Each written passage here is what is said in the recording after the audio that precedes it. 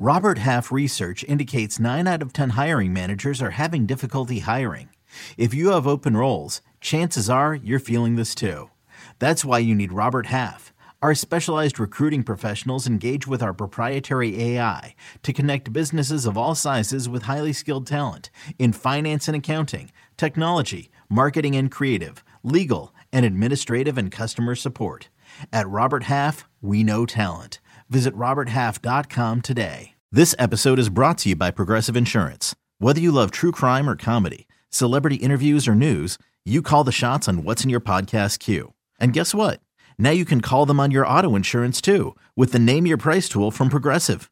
It works just the way it sounds. You tell Progressive how much you want to pay for car insurance, and they'll show you coverage options that fit your budget. Get your quote today at Progressive.com to join the over 28 million drivers who trust Progressive. Progressive Casualty Insurance Company and Affiliates. Price and coverage match limited by state law.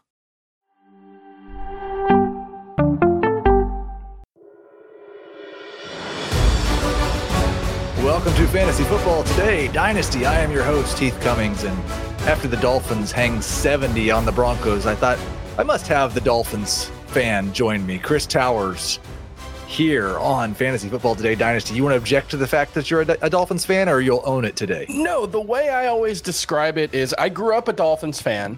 I watched the Dan Marino era, Jay Fiedler, Cleo Lemon. And then at some point they were just so hopeless while I was in college that I just stopped caring. Right. But it's still, it's like a phantom limb. It's still there. You know, like when people get like an arm amputated, they can still feel it. That's how I feel about I don't really I can't believe it that they're actually good. Dan Marino never hung 70 on anybody, right? I think he might have gotten 70 hung on him in his final game, if I'm remembering correctly. It might have been 62 against the Jaguars in the playoffs. But, you know, that's the thing, is that most of my Dolphins memories are just pain. Right. There's not a lot of positive growing up in the 90s as a Dolphins fan. So, you know, I don't want to ride the wave now. It's stolen valor. There were people who were there during the Chad Henne era, you know? Is Tua already the third best quarterback in Dolphins history? Who's the second? Bob Greasy, right? Yeah, Bob Greasy, I guess, he won a Super Bowl, but that's it. I think the backup played most of that undefeated season, didn't he? If I'm remembering correctly. Well, I mean, it's not a strong quarterbacking legacy out of after Dan Marino, is what we're saying. We are going to talk waiver wire. We've got to talk the Mike Williams torn ACL. We're going to talk dynasty risers and fallers. We've got a special guest coming on at the end of the show. But first, we'll get to 3 questions about the Dolphins. And no, none of them are about Chris's fandom or Dan Marino.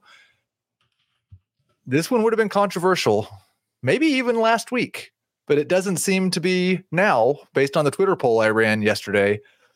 In a dynasty league, Chris, Trevor Lawrence or Tua Tagovailoa?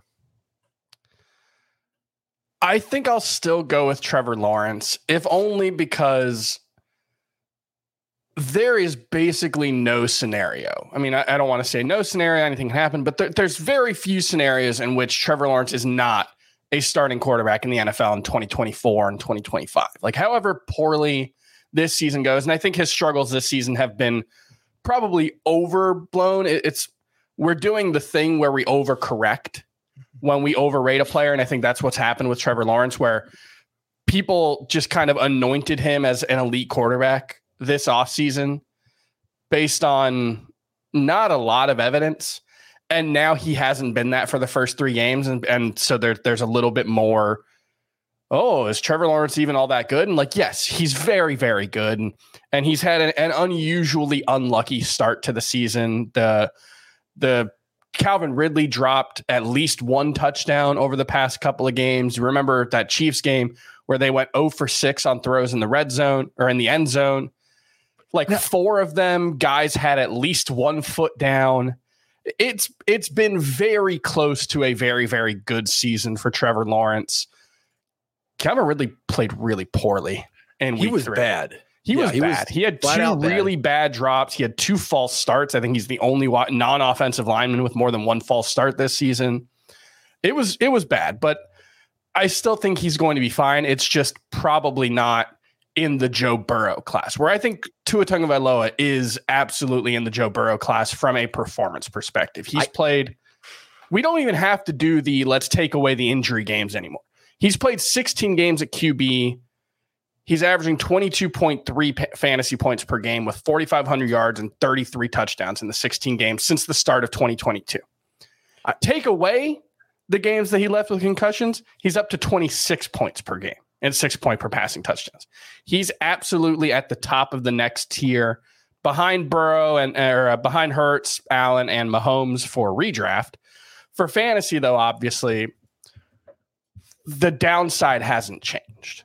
Unless we really think that like the offseason training and doing what Mai Tai was it has really like made it. So I think that's a drink. I thought it was a type of fighting style as well. I don't know. I don't know anything about fighting. But you know things about drinks. Taekwondo. I thought was what it was. It might have been Mai Tai, but I'm pretty sure it wasn't. Yeah, I think I would. I said that very confidently. In a 2-quarterback league or a super flex league, I could agree with you that Trevor Lawrence's floor is enough to rank him ahead of Tua. In a 1-quarterback league, we talk about this all the time. Like, how much do you really care about the guy's floor? You can stream 18 fantasy points a game, and Trevor Lawrence hasn't been much better than 18 fantasy points per game in his career. Yeah. Well, there was that 1 month where he was really good. So yeah, I'll take Tua in a 1-quarterback league. Question number 2, is Raheem Mostert a buy for a win now team, or is he strictly a sell because of age, because of injury risk, because of obviously going to be sharing in the backfield now? I think he might be a buy solely because everybody's saying he's a sell. And it's one of those things where there is so much, both in redraft and in Dynasty, there is so much of a Achane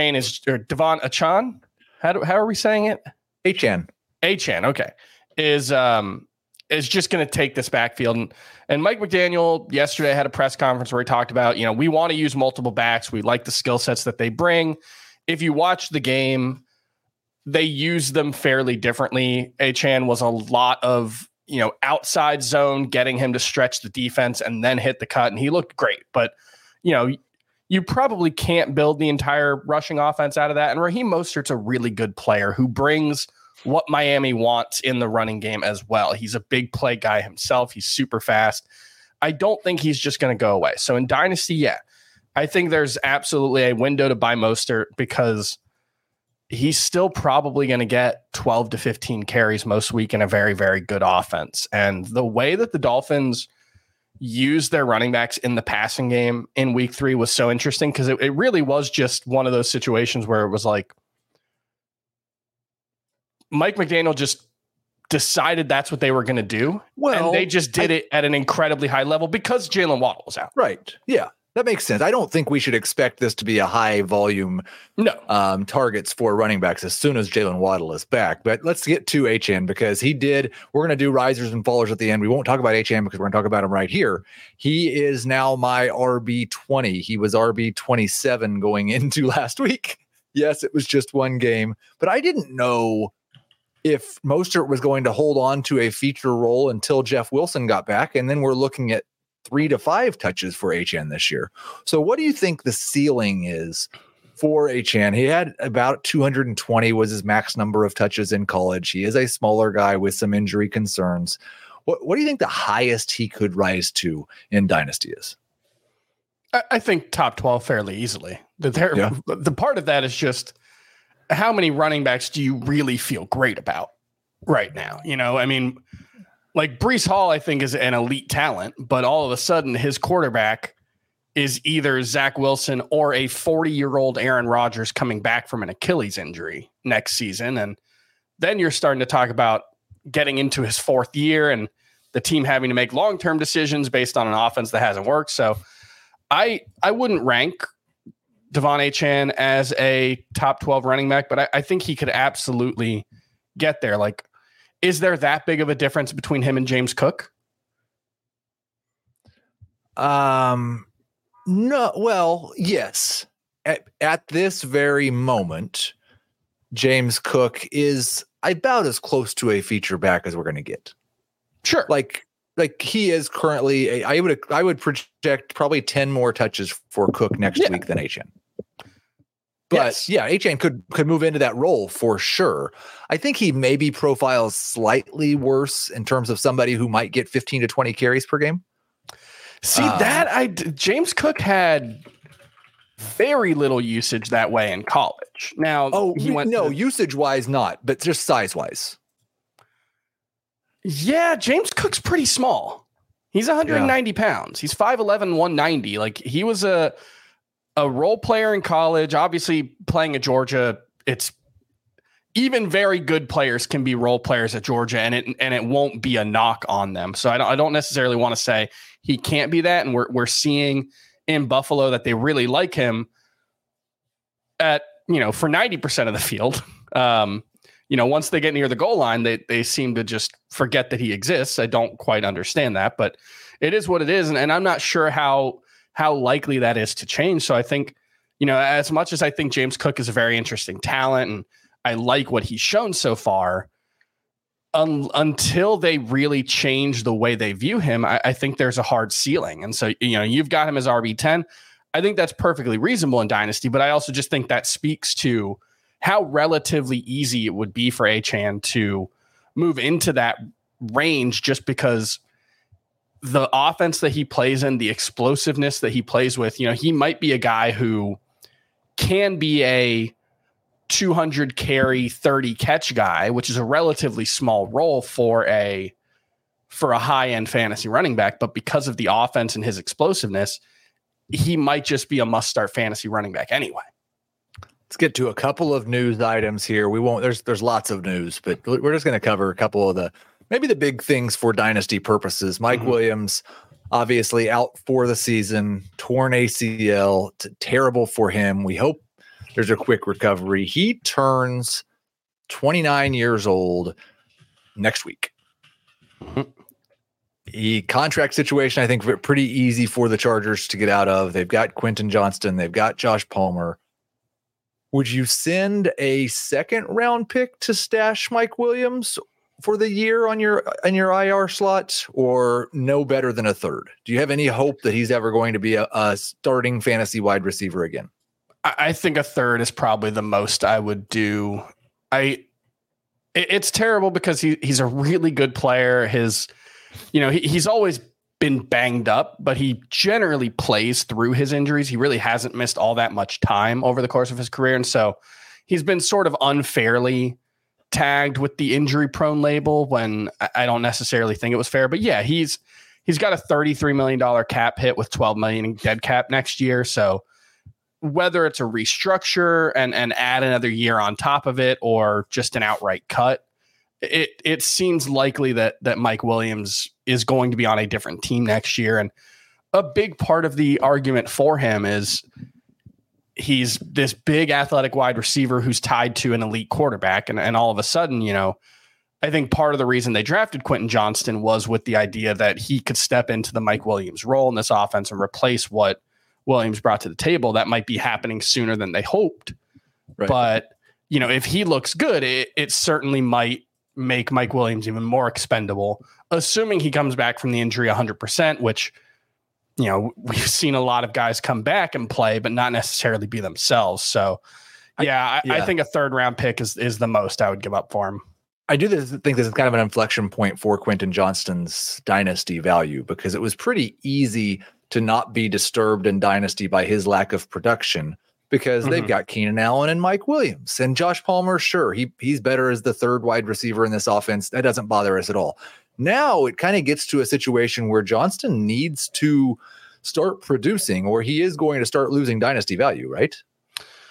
Yeah, I mean, I think the thing that you always have to keep in mind with rookie wide receivers is it can take time. A.J. Brown wasn't really a viable fantasy option until well into his rookie season. He flashed early on, but he wasn't playing anywhere near full-time snaps early on. So I think what we want to see from Quentin Johnston is to start to flash, even if he's still a 50% route participation rate guy. Right. We want to start seeing them get him involved. I think he will be a big part of the offense in design plays, at least in an ideal world. That's what we want to see, right? We want to see them getting him involved in the running game, getting involved in screens, even if he's not earning a lot of targets. We want to start to see some of those design passes because he's, in theory, so good with the ball in his hands. And that would be the way to replace some of what Mike Williams brings to the table. So it's not necessarily that I'm looking for Quentin Johnston to immediately become a fantasy relevant wide receiver. I'm hoping he can do that. And I think he should be the priority on waivers and redraft ahead of Josh Palmer, just because I don't care about 11 PPR points, and I think that's what you're going to get from Josh Palmer. Well, but I think for our purposes on the waiver wire, Quentin Johnston's rostered everywhere, and Josh Palmer's rostered in less than 10% of leagues, which is kind of our cap for what we talk about for dynasty leagues. So I do think it's rare that you find somebody on a dynasty waiver wire who has the potential to help you the way that Josh Palmer is going to. Sure. I think he's a number 3 wide receiver starting this week. And the question is, how long can he hold on to that? That might be how long is Austin Eckler limited, because it's possible that Quentin Johnston and Josh Palmer, neither one really matter that much, because we've got 30 targets a game going to Keenan Allen and Austin Eckler. But in a league where the types of players like Palmer don't pop up very often, like our YOLO Dynasty League, I don't believe he's actually available, but he's the type of player that could be. That's a guy you might go 30, 40% of your fab and then plan on starting him as a number 3 wide receiver until Quentin Johnston shows something, right? Yeah, I think that's fair. I do just want to Keenan Allen in Dynasty is such an interesting one because he might just be a top 4 wide receiver this season. And that offense with the way Justin Herbert's throwing the ball, it's been so impressive. And I feel like we've seen stretches like this from Keenan Allen at the start of a season and he's slowed down. So, I don't want to overreact, but he looks so freaking awesome in this offense. I think he's one of those guys that are just huge, wild swing opportunities. Because you're right. He could be a top 4 wide receiver and we could be one injury away from his value is nothing better than a 3rd round pick via trade. And so I do think that's and Zach Moss is another one of those guys. We can just talk about him real quick because he's not anywhere else in the show. And I do think he has that same type of not as high, but probably lower wild swing potential in the next 2 weeks, because I think he's legitimately a top 20 running back for the rest of this season. If Jonathan Taylor, and you have 2 outs, Jonathan Taylor comes back week 5, the Colts immediately trade him to maybe the Baltimore Ravens, because I think that's the only team who was considering him that might still be interested. The Dolphins probably aren't. I could see Green Bay with how their reported interest and the fact that AJ Dillon just looks awful. Yeah. Looks completely dusted. I could see that. Yeah. I guess Green Bay, either way. If Zach Moss is the lead running back for the Colts, that's a huge win. And the type of player for at least a contender, it might cost you a 1st round pick to acquire. Yeah. At the same time, if Taylor comes back and plays the rest of the season for the Colts, Zach Moss is completely worthless. Yeah. He's going to be back on the waiver wire in a dynasty league. So I'm okay trying to make that bet right now, whichever way you want to bet on it. You want to sell him for a 2nd round pick. You want to try to acquire him for a 2nd round pick. There's profit opportunity on both sides. Let's take a quick break. Nothing more than a 2nd round pick, though. Nothing more than a 2nd round pick. Let's take a quick break, and then we will get to the waiver wire. Okay, picture this. It's Friday afternoon when a thought hits you. I can spend another weekend doing the same old whatever, or I can hop into my all-new Hyundai Santa Fe and hit the road. With available H-Track all-wheel drive and 3-row seating, my whole family can head deep into the wild. Conquer the weekend in the all-new Hyundai Santa Fe. Visit HyundaiUSA.com or call 562-314-4603 for more details. Hyundai, there's joy in every journey.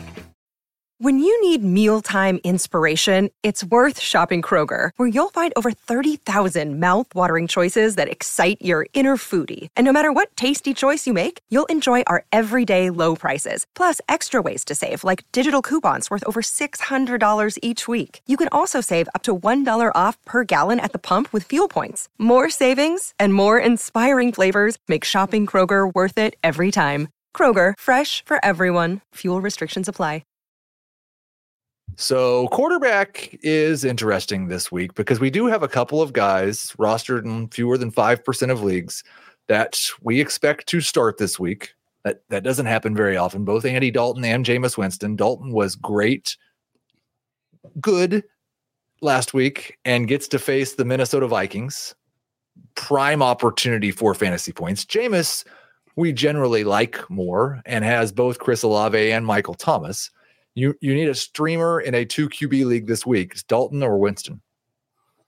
Ooh, that's a good question. I should have been anticipating it. I have Jameis Winston ranked a little higher for week 4 in particular. The matchup for both is great. At Chicago for Jameis Winston versus Minnesota for Andy Dalton. Jameis Winston's against Tampa Bay. Sorry. I was looking at the wrong thing. Yeah, versus Tampa Bay. Slightly less good, but, still not a terrible matchup. I still lean Jameis Winston. Just the weapons are so much better. And Adam Thielen has actually looked pretty good in a, I kind of wish I had drafted him more kind of way, because he was the guy that, at the end of my drafts, I kept looking at. Yeah. And I was just like, I have him ranked higher than he's going, but I don't really want him. And now it's like, I kind of wish I did have him in more of my leagues. He looks pretty useful, but that speaks to the situation for Andy Dalton, right? Right.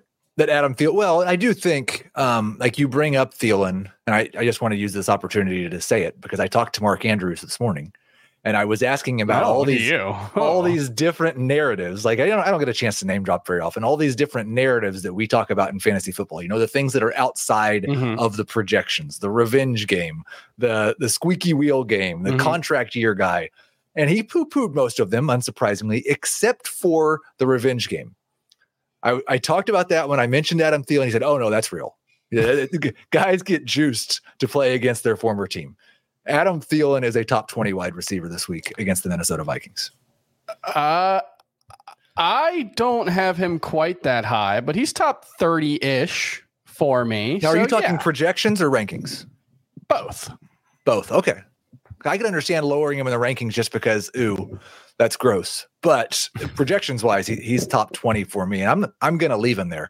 2 other quarterbacks who aren't starting this week. We don't think. Jimmy Garoppolo does have a concussion, so I would expect it to be Brian Hoyer if they have to. But Aiden O'Connell, 2% rostered behind the oft-injured Jimmy Garoppolo. And then Malik Willis, 2% rostered, the seemingly clear number 2 behind Ryan Tannehill, who has looked completely dust.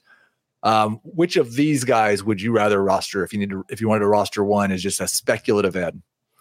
If it's just a speculative ad, I think it has to be Malik Willis. I know that he's probably got a better chance of not being the number 2 at some point this season because they do have a 2nd round pick behind him on the depth chart. But I don't know, man. Maybe Brock Purdy opened a floodgate and these late round super old quarterbacks with no real physical tools are going to become viable fantasy starters. And then I do think Devontae Adams has that kind of impact where it's just as long as he's catching passes, you're going to have 35% of your passes go to a really good player.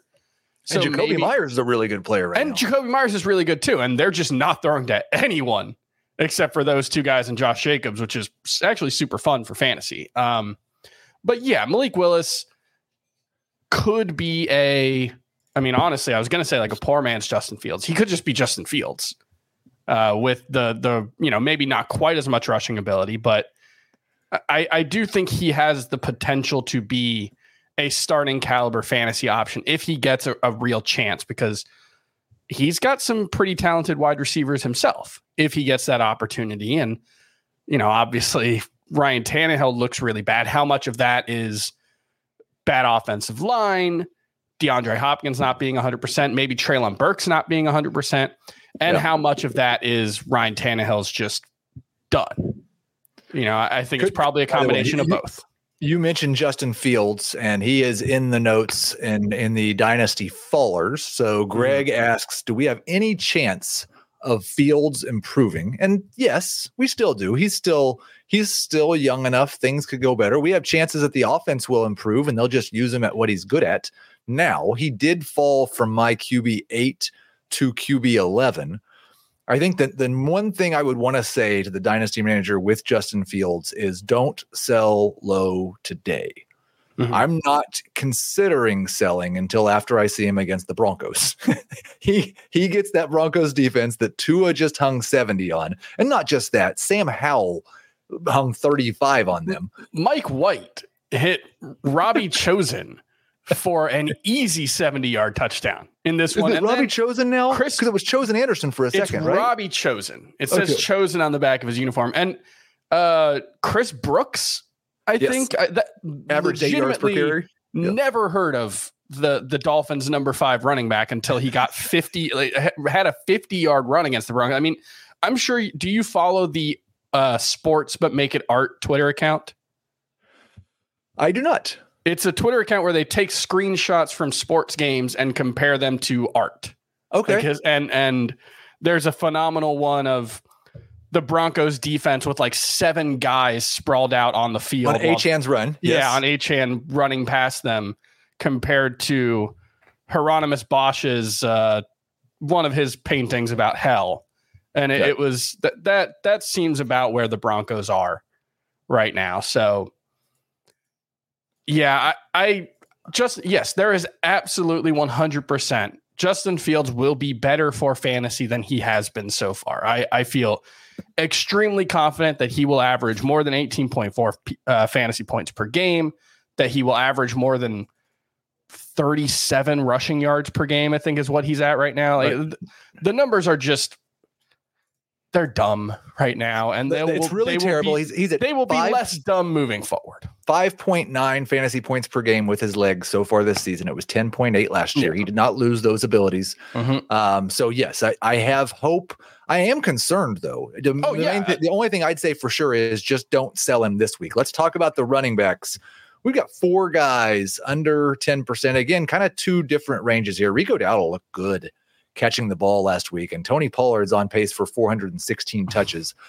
Don't think that's probably going to last. So I want to make sure in my dynasty leagues as a handcuff situation, Dowdle is rostered, and maybe he starts getting a little bit more work, and that turns into more of a low, like an AJ Dillon type situation for him. The other one at 5% that I think you could maybe start this week, Melvin Gordon. He's back. Maybe the new cockroach. We've got Gus Edwards in the concussion protocol, Justice Hill dealing with a foot injury. It might be like 18 touches for Melvin Gordon this week. And look, we saw Kenyon Drake be fantasy relevant in this offense at the end of last season. Devontae Freeman.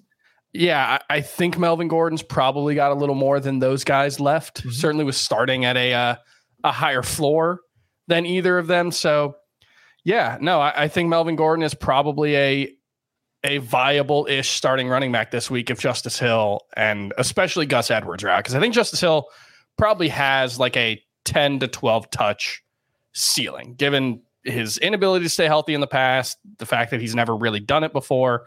I think Melvin Gordon will have a bigger role if Justice Hill is the only guy there. I think he might be a top 30 running back this week. 2 guys who are 2% rostered. Would you rather? Jaleel McLaughlin, the number 3 running back for the Broncos, scored a touchdown, hasn't really done much else. My reason for suggesting him is that you've made mention of this before on this show. Sean Payton is a my guys kind of guy. McLaughlin is the guy that he brought onto the team. He's going to get frustrated with this Broncos team, and like he blamed it on Nathaniel Hackett in the offseason. He's going to be blaming on the guys who were there last year here pretty soon. I think McLaughlin could have a bigger role even without an injury coming up soon. And then Trey Sermon was surprisingly the true backup to Zach Moss. Moss has an extensive injury history. If Jonathan Taylor gets traded, Trey Sermon might be an actual handcuff. Yeah, I think I would prioritize Jaleel McLaughlin just because I think there are, like you said, I think there's a clearer path to him just getting some frustration touches. And look, he's the NCAA's all-time leading rusher. Went undrafted and had a very good preseason in training camp. Was a guy who nobody really expected to make the roster. He just really impressed people in camp and earned that spot.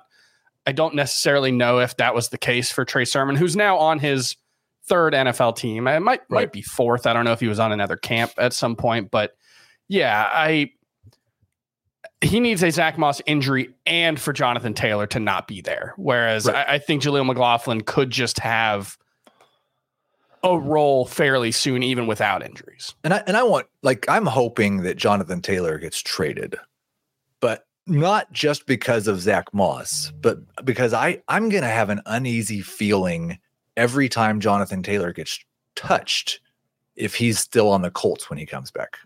Because I feel like he's handled this running back holdout thing better than any running back ever has. He missed all of camp. He's missed the first month of the season, and he hasn't missed a paycheck. Yeah. So I'm going to be very nervous if Jonathan Taylor is taking handoffs on the Indianapolis Colts. That's fair. On the other hand, like Zach Moss is a decent player. Right. It's really fun to think about what Jonathan Taylor could be doing in Shane Steichen's offense. Like I feel a little vindicated watching Zach Moss because before all this stuff with Jonathan Taylor, I had him as a top 3 running back for 2023, and he'd be that. Right. If not for, the fact that he hates it there. 2 wide receivers. We talked about Josh Palmer. He's rostered in 8% of leagues. He should be rostered in all leagues pretty much. And then Darius Slayton. I know things have gone terribly for the Giants, and I'm very skeptical that pass offense is going to actually be good. But they've also played the Cowboys and the 49ers in 2 of their first 3 games. And Slayton looks to be pretty clearly the number 1 wide receiver, number 2 target guy, I would guess, behind Darren Waller. Those types of guys aren't generally available on the waiver wire. I think I'd like to add Darius Slayton and put him on my bench and just see what happens. I think that's probably okay. I still think like Wan'Dale Robinson made his debut last week. I think he's going to continue to see his role increase, although, probably not at the expense of Darius Slayton. But if things continue on this path, do they start to give some of the younger guys a look? And, specifically Jalen Hyatt, who has had some flashes in the early going in very limited opportunities, he would be the main threat for Darius Slayton. But sure, I'm fine with throwing Darius Slayton on the end of your bench. He'll be you need him to hit that big play, but he's capable of that if you need him to fill in a bye week or injury situation. Let's get to the tight ends. This is going to be really quick. I've just got a couple of things to say about a couple of guys. There's not really much question. Chris agrees with me. I'll guarantee you. Trey McBride is 8% rostered. There's no reason that Trey McBride should be on a waiver wire in a dynasty league. And maybe he's not. Maybe those are all dynasty leagues, and he's rostered in every single dynasty league. But the Cardinals are throwing the ball to their tight ends at an extremely high rate. Zach Ertz is doing nothing with the targets that he's receiving. One of the worst, absolutely awful efficiency. They are a team that's going nowhere. And so at some point, I think there's a very good chance that Trey McBride's going to get those targets this year. Even if he doesn't, and it's next year, we often see rookie and second-year tight ends struggle. This guy came into the NFL with a huge amount of upside, and Trey McBride still has that upside. So yeah, go roster Trey McBride if he's available in your league. I'll throw out another guy who's basically in the same situation. It's Luke Schoonmaker, who I think is probably a less talented player than Trey McBride. I didn't like him as a prospect as much, but it's a similar situation. He's 3% rostered, and Jake Ferguson had a better game in week 3, but he's been, like Zach Ertz, a lot of targets for nothing, basically. He scored 1 touchdown, but he's been super inefficient. Wasn't good last season when Dalton Schultz was out. So I think Luke Schoonmaker's in a similar situation where, we could be a few weeks away from him starting to see his role increase too. And then the other guy is Donald Parham. He had 2 targets last week. He scored 2 touchdowns. He now has 3 touchdowns on the season. He's probably a top 12 tight end. IDC. I'm not. Gerald Everett has fumbled a couple times, right? Yeah. I wonder if that's played a role in Parham. But yeah, I think it's extremely unlikely Donald Parham matters in any format. But right. Sure. Let's take a quick break, and then we'll get to the Dynasty risers and fallers. Another day is here, and you're ready for it. What to wear? Check. Breakfast, lunch, and dinner? Check. Planning for what's next and how to save for it? That's where Bank of America can help. For your financial to-dos, Bank of America has experts ready to help get you closer to your goals. Get started at one of our local financial centers or 24/7 in our mobile banking app. Find a location near you at bankofamerica.com/talktous. What would you like the power to do? Mobile banking requires downloading the app and is only available for select devices. Message and data rates may apply. Bank of America N.A., member FDIC. Before we get to the Dynasty risers and fallers, Chris, I've got a couple of yo-yo running backs. And I think when we were talking about Devon Achane and James Cook earlier in the show, like your point about how easy it is to move throughout the running back rankings is also illustrated by these 2 guys. And I'm going to use my rankings, but it's not just me. The consensus rankings, ADP, everything pretty much reflects this yo-yo. Ken Walker was my RB3 in March before the NFL draft, fell to RB11 in May. He had dealt with injuries in the preseason. He's looked awesome. Been used in the passing game, which I didn't really expect. RB5 now. He's back inside the top 5 running backs. DeAndre Swift was my RB3 in December.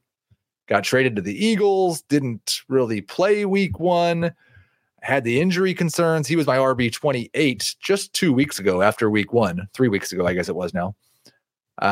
He's RB13 now, and I could consider, if I wasn't for the injury concerns, I would rank him higher. I think he's probably a top 5 running back the rest of the year if he plays the whole rest of the season.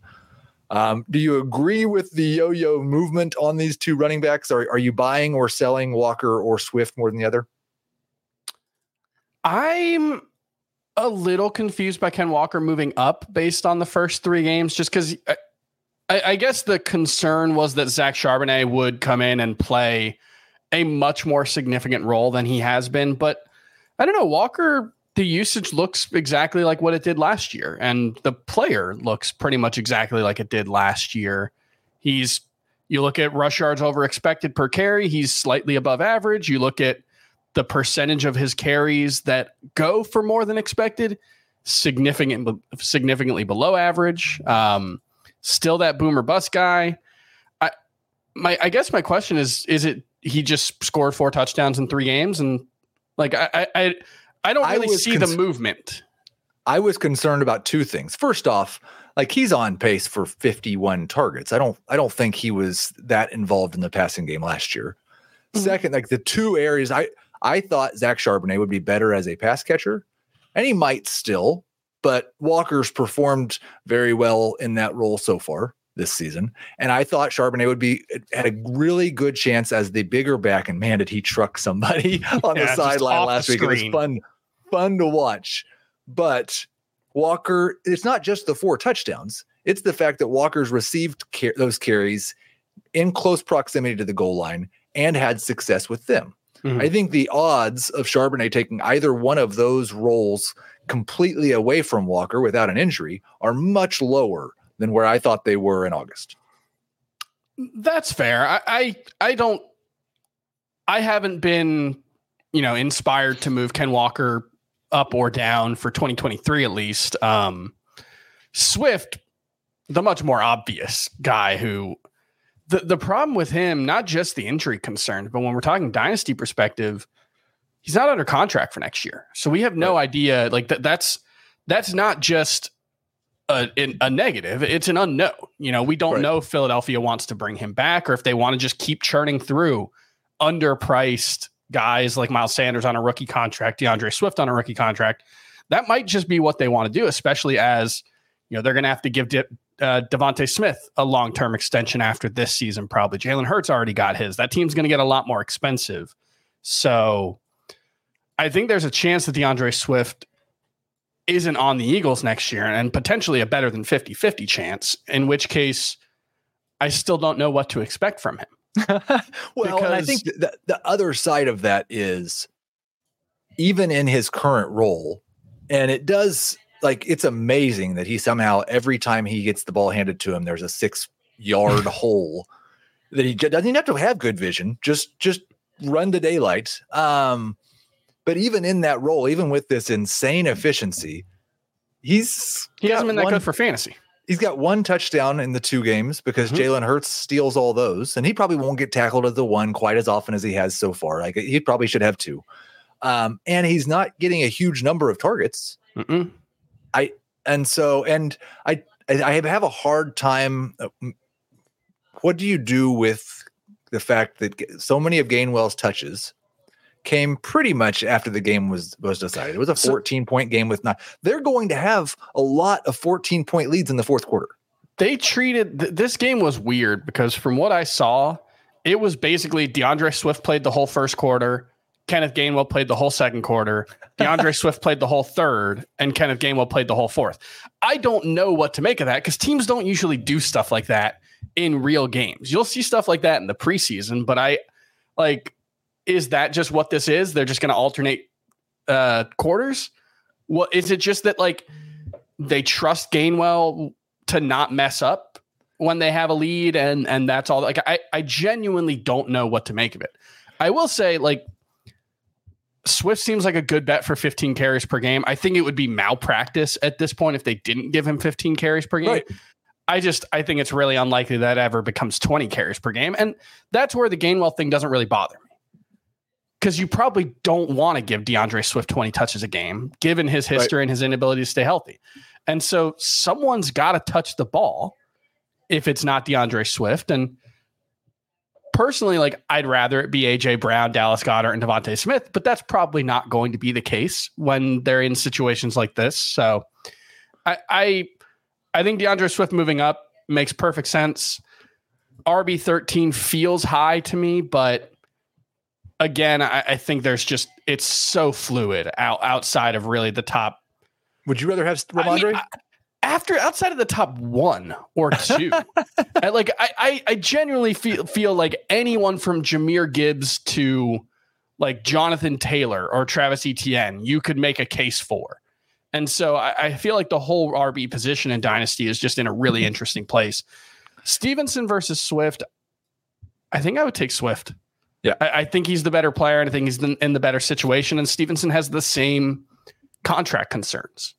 So, yeah. We do have a guest coming on here in just a couple of moments here, Chris, and I've got Dynasty risers and fallers left. I think the nice thing to do is save the risers for the guest and do the fallers, you and I, because we don't want to make somebody come on here and be negative. Yeah. So we talked about Justin Fields already. He was QB8. He is QB11. Just one word answer. 6 point per passing touchdown league, Dynasty league. Would you rather Justin Fields or CJ Stroud? Stroud. Okay. Sam Howell. I was so excited about this Washington offense and Eric Bieniemy and Sam Howell and he was QB 18. He's fallen to QB 21. I don't understand how you can have Terry McLaurin and Jahan Dotson on your team and 49% of your targets go to wide receivers. It's like the second or third lowest rate in the league. They're throwing the ball to Cole Turner and Logan Thomas and John Bates, and just throw the ball to your best players. I do think part of that is just like, this is what the Chiefs have done forever. And obviously Travis Kelce changes that. But like they throw to their running backs a ton as well. I think part of it's also just, I like Sam Howell. I think he's really fun. I think he's I love his moxie. Right. I'm not sure how good he is playing within the context of an offense, like doing what is prescribed on any given play. He's an experimenter. He makes plays, and sometimes that'll take him out of, the first read, second read, and it's just everything becomes a scramble drill. So I think there's an element of that to him, but I think he's been fine for fantasy. For real life, I think he's probably, I don't know if there's that much difference between him and Taylor Heineke, but For fantasy, I think he's going to remain pretty fun.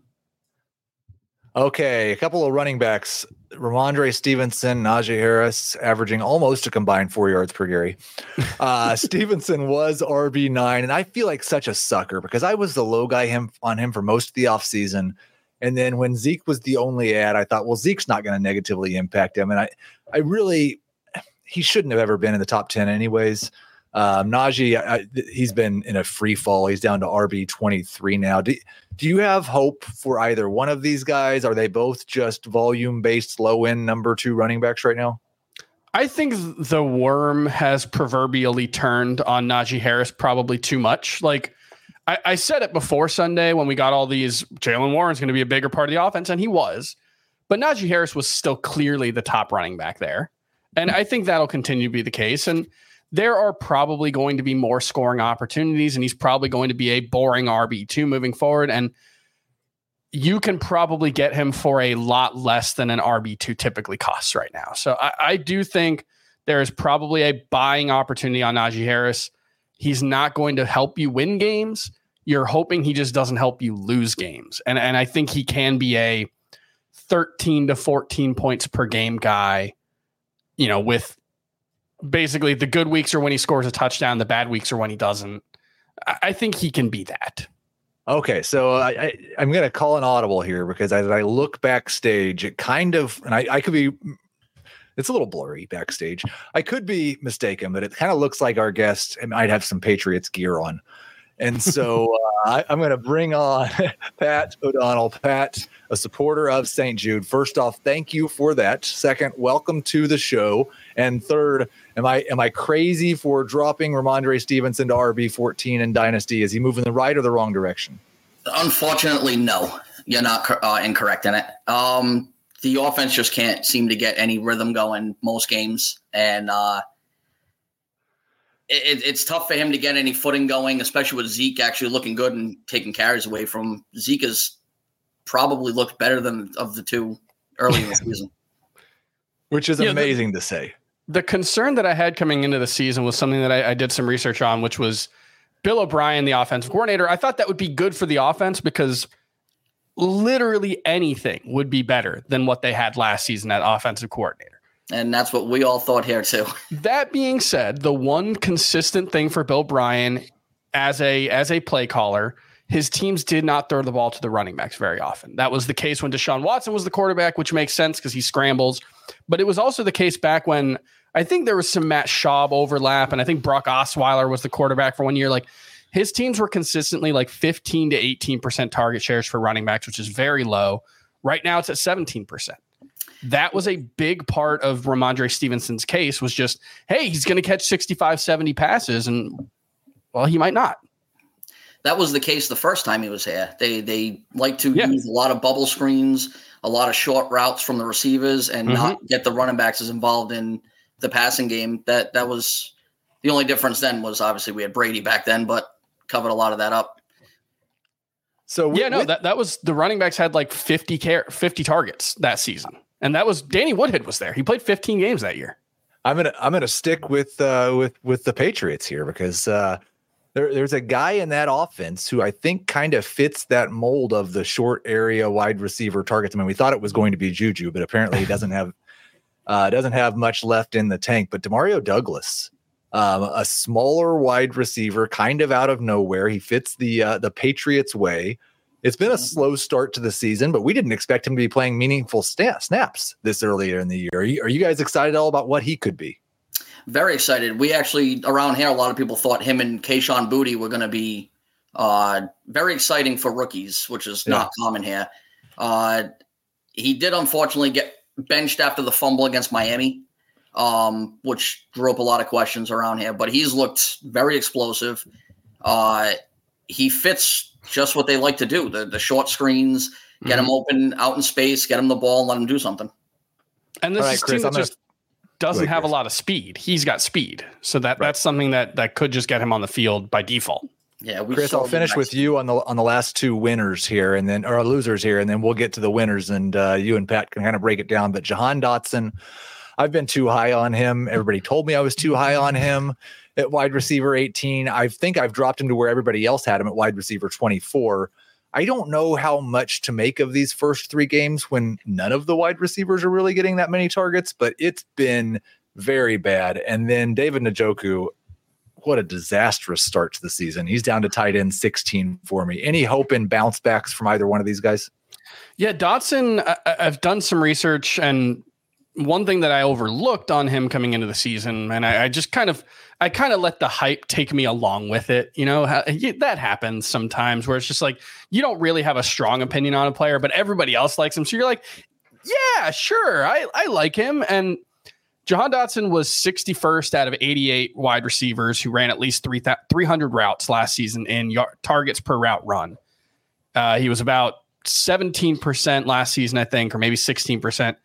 He's right around the same rate this season. And that's one of those stats that tends to stabilize pretty quickly, tends to be owned by a player, tends to, like, routes can increase or decrease, but the amount of the rate at which they get targets per route run tends to stay pretty steady. And that's a concern right now because Jahan Dotson just doesn't look like a guy who demands targets. He's pretty good when he does get those targets, but for whatever reason, he's not earning them. And look, Terry McLaurin has the same number of targets through 3 games. So it's not just a Jahan Dotson issue. Hopefully, you know, that offense can be a little better, but it might also be a combination of a Jahan Dotson issue and a Sam Howell issue. So yeah, I think Jahan Dotson as a low end a wide receiver 2 still allows for him being young and talented and having pedigree, but I think it's the appropriate place for him to be. Okay, let's get to the winners. CJ Stroud was QB 12 up to QB 10. I have been so impressed. The way he's played. Now, some of it's volume. He's just thrown the ball a lot, but he has looked NFL ready. There were real concerns about can he handle pressure because he didn't ever see any pressure in college. Looked pretty good under pressure last week. This will be a massive test for him in week 4 against the Pittsburgh Steelers. We know what kind of pressure those guys get off the edge. If he performs this week against the Steelers, I think we need to have a real conversation about why everybody's so much higher on Trevor Lawrence than CJ Stroud. And then Brock Purdy, QB 21. And Pat, I want to talk to you about Brock Purdy as a guy who has Mac Jones quarterbacking his team, because I kind of just view Purdy in that same Mac Jones range. Like, might be fine as a number 2 quarterback on your fantasy roster, not ever going to be a surefire starter, but Purdy throws 2 touchdowns almost every other game and hasn't lost yet. And so he's getting a lot more steam than Mac Jones. Do you see much of a difference there? The only real difference is the touchdowns. He's good for 2 almost every single game. He's taken advantage of the weapons he has in San Francisco. Debo and Ayuk have both been great. McCaffrey speaks for himself. He's got a very good command on the field, which is keeping him in there. And he's looked good almost every single week. He's turning into a set it and forget it high quarterback 2, maybe low end 1 most weeks. Are you buying into Purdy anymore, Chris? I know you're in on Stroud. I think he's a solid QB2 if you need one. I would feel pretty bad if he was my starter in any league, in a 1 QB league, but like for a week, he's probably fine. The problem, it's mostly just comes down to a volume issue. They're just going to blow out a lot of teams. They don't want to throw the ball when they don't have to. And, you know, that's going to lead to a lot of 21 attempt games for Brock Purdy. But I think in the right situations, I'm fine streaming him for sure. Only one big running back riser, Jerome Ford, from RB 47 to RB 33. But I'm really kind of still a little bit skeptical. I am afraid that Kareem Hunt's going to get more work than he should, and maybe will even deserve it in the passing game. Ford's mostly just been touchdowns and 1 long run. How are you feeling about Ford, Chris? And is that somebody that you'd feel comfortable starting, Pat? He's RB 24. He's RB 20 for me for week 4. And I don't think there's going to be a lot of movement one way or the other as long as he stays healthy. I think he's just going to be a boring low end RB2.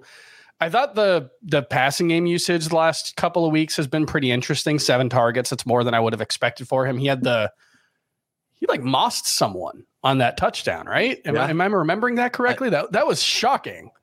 I didn't know he was allowed to do that. So that was interesting.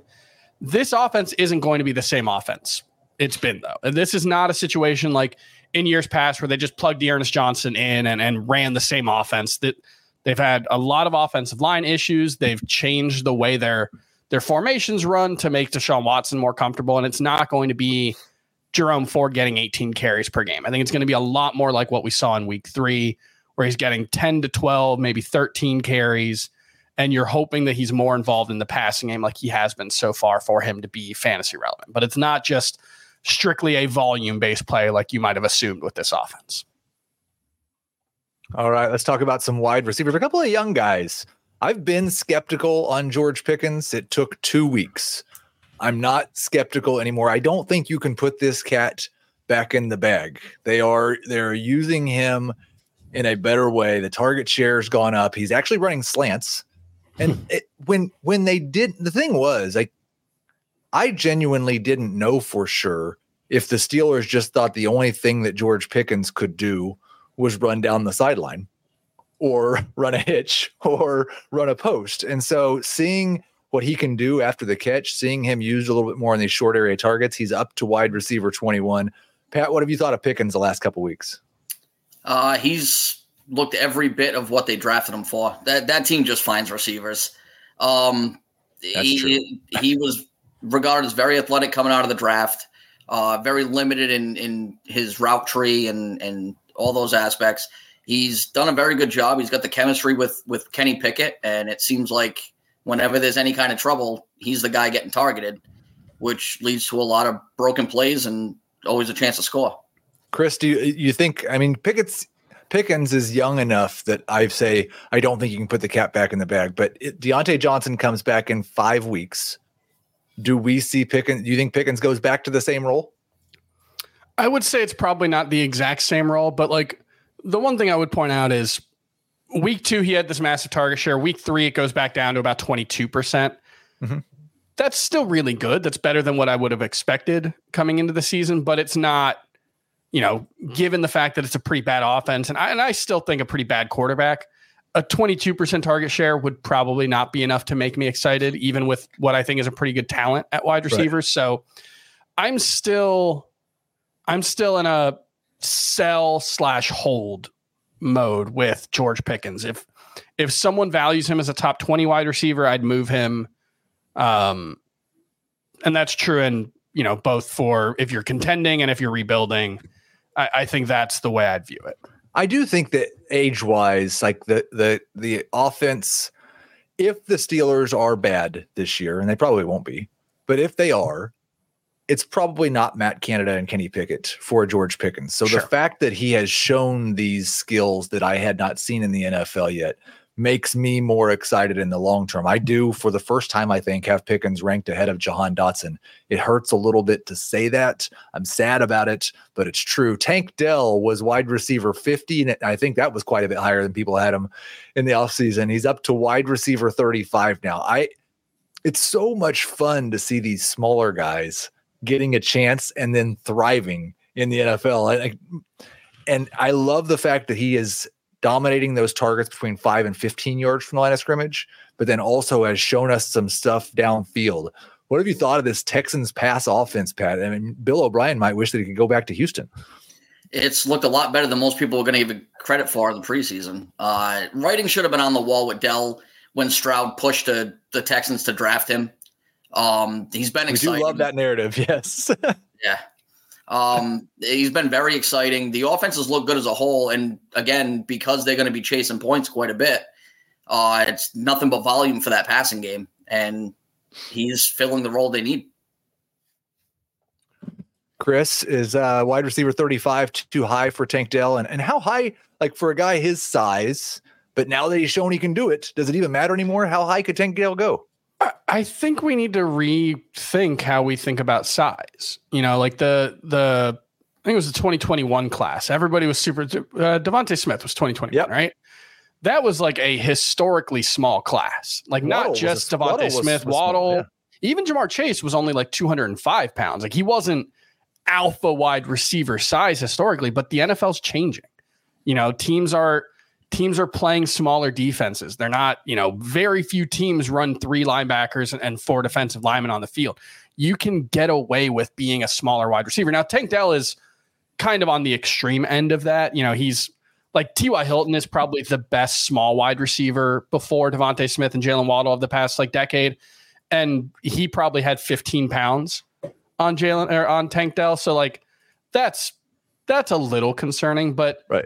Yeah, he showed the ability to make plays. He was a big playmaker in training camp and in the preseason. Basically, ever since he's gotten on the field for the Texans, he's been arguably their best playmaker.